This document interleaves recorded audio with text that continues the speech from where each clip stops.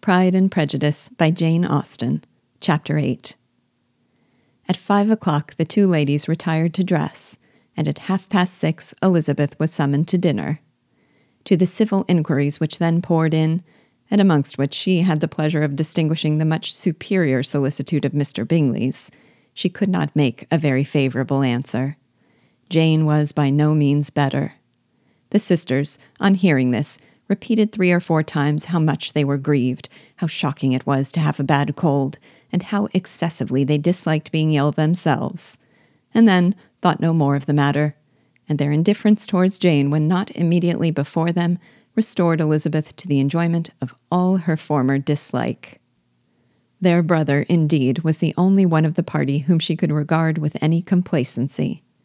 His anxiety for Jane was evident, and his attentions to herself most pleasing, and they prevented her feeling herself so much an intruder as she believed she was considered by the others. She had very little notice from any but him. Miss Bingley was engrossed by Mr. Darcy, her sister scarcely less so. And as for Mr. Hurst, by whom Elizabeth sat, he was an indolent man, who lived only to eat, drink, and play at cards, who, when he found her to prefer a plain dish to a ragout, had nothing to say to her. When dinner was over, she returned directly to Jane, and Miss Bingley began abusing her as soon as she was out of the room. Her manners were pronounced to be very bad indeed, a mixture of pride and impertinence. She had no conversation, no style, no beauty.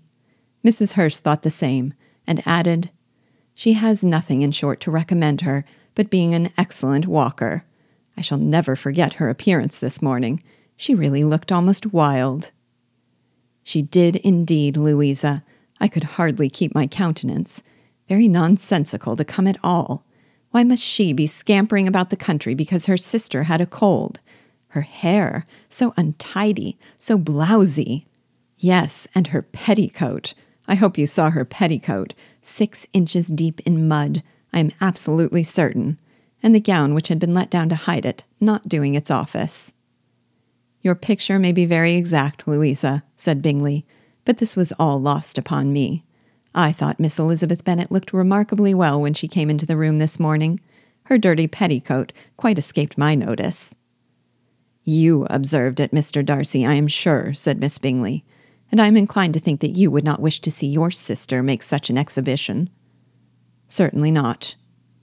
"To walk 3 miles or 4 miles or 5 miles or whatever it is, above her ankles in dirt, and alone, quite alone. What could she mean by it? It seems to me to show an abominable sort of conceited independence, a most country-town indifference to decorum." "It shows an affection for her sister that is very pleasing," said Bingley. "I am afraid, Mr. Darcy," observed Miss Bingley in a half-whisper, "that this adventure has rather affected your admiration of her fine eyes." "Not at all," he replied. "They were brightened by the exercise." A short pause followed this speech, and Mrs. Hurst began again. "I have an excessive regard for Miss Jane Bennet. She is really a very sweet girl, and I wish with all my heart she were well settled. But with such a father and mother, and such low connections, I am afraid there is no chance of it." "I think I have heard you say that their uncle is an attorney in Meryton." "Yes, and they have another who lives somewhere near Cheapside." "That is capital," added her sister, and they both laughed heartily. "If they had uncles enough to fill all Cheapside," cried Bingley, "it would not make them one jot less agreeable." "But it must very materially lessen their chance of marrying men of any consideration in the world," replied Darcy. To this speech Bingley made no answer, but his sisters gave it their hearty assent, and indulged their mirth for some time at the expense of their dear friend's vulgar relations. With a renewal of tenderness, however, they returned to her room on leaving the dining-parlour, and sat with her till summoned to coffee.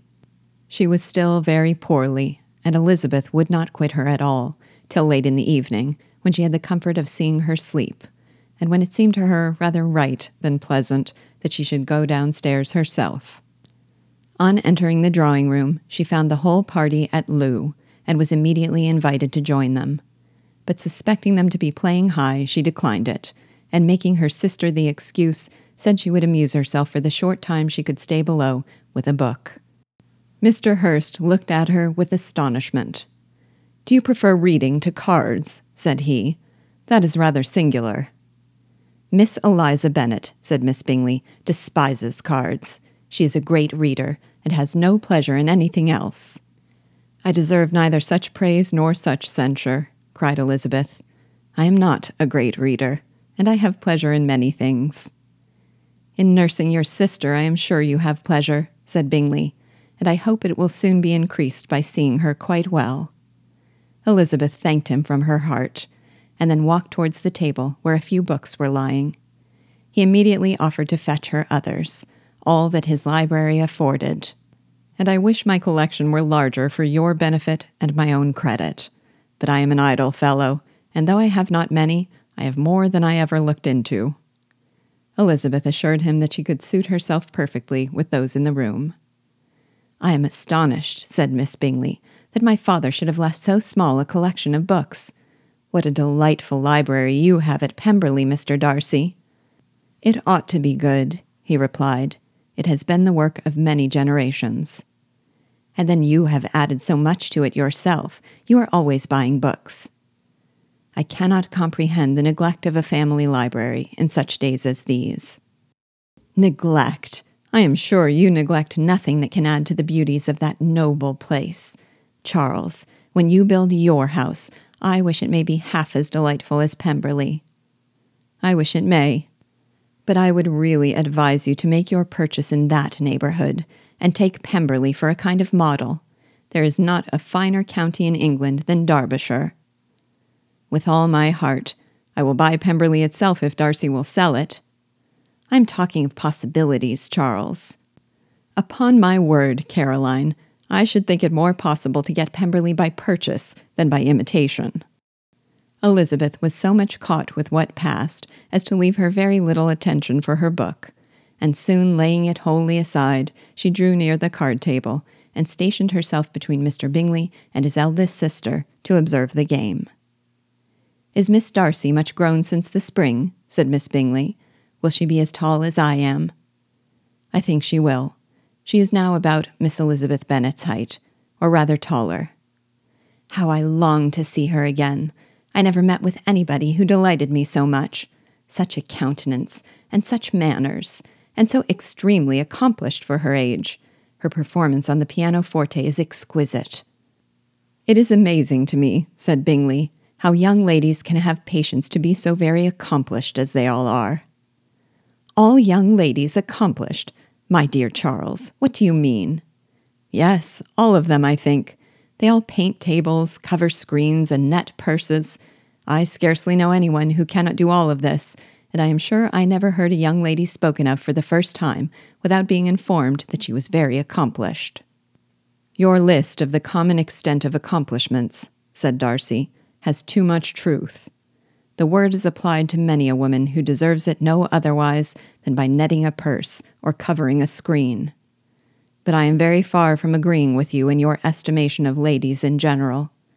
I cannot boast of knowing more than half a dozen, in the whole range of my acquaintance, that are really accomplished."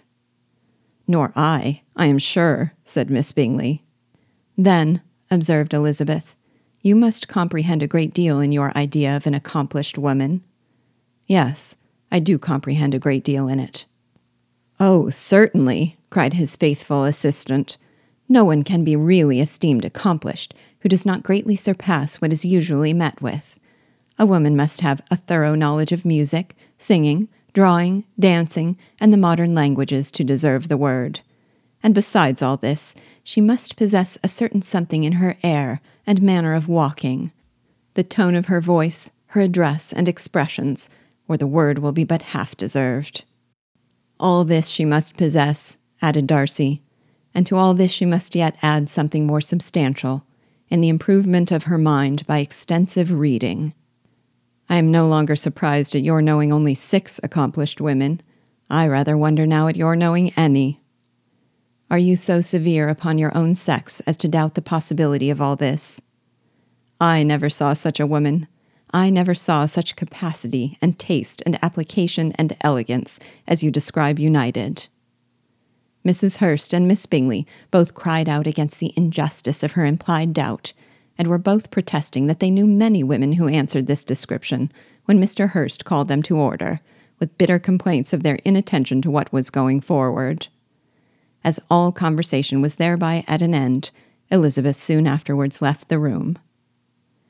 "Elizabeth Bennet," said Miss Bingley, when the door was closed on her, "is one of those young ladies who seek to recommend themselves to the other sex by undervaluing their own, and with many men I dare say it succeeds. But in my opinion it is a paltry device, a very mean art." "Undoubtedly," replied Darcy, to whom this remark was chiefly addressed. "There is a meanness in all the arts which ladies sometimes condescend to employ for captivation. Whatever bears affinity to cunning is despicable." Miss Bingley was not so entirely satisfied with this reply as to continue the subject. Elizabeth joined them again only to say that her sister was worse, and that she could not leave her. Bingley urged Mr. Jones being sent for immediately, while his sisters, convinced that no country advice could be of any service, recommended an express to town for one of the most eminent physicians. This she would not hear of, but she was not so unwilling to comply with their brother's proposal, and it was settled that Mr. Jones should be sent for early in the morning, if Miss Bennet were not decidedly better. Bingley was quite uncomfortable. His sisters declared that they were miserable. They solaced their wretchedness, however, by duets after supper, while he could find no better relief to his feelings than by giving his housekeeper directions that every attention might be paid to the sick lady and her sister.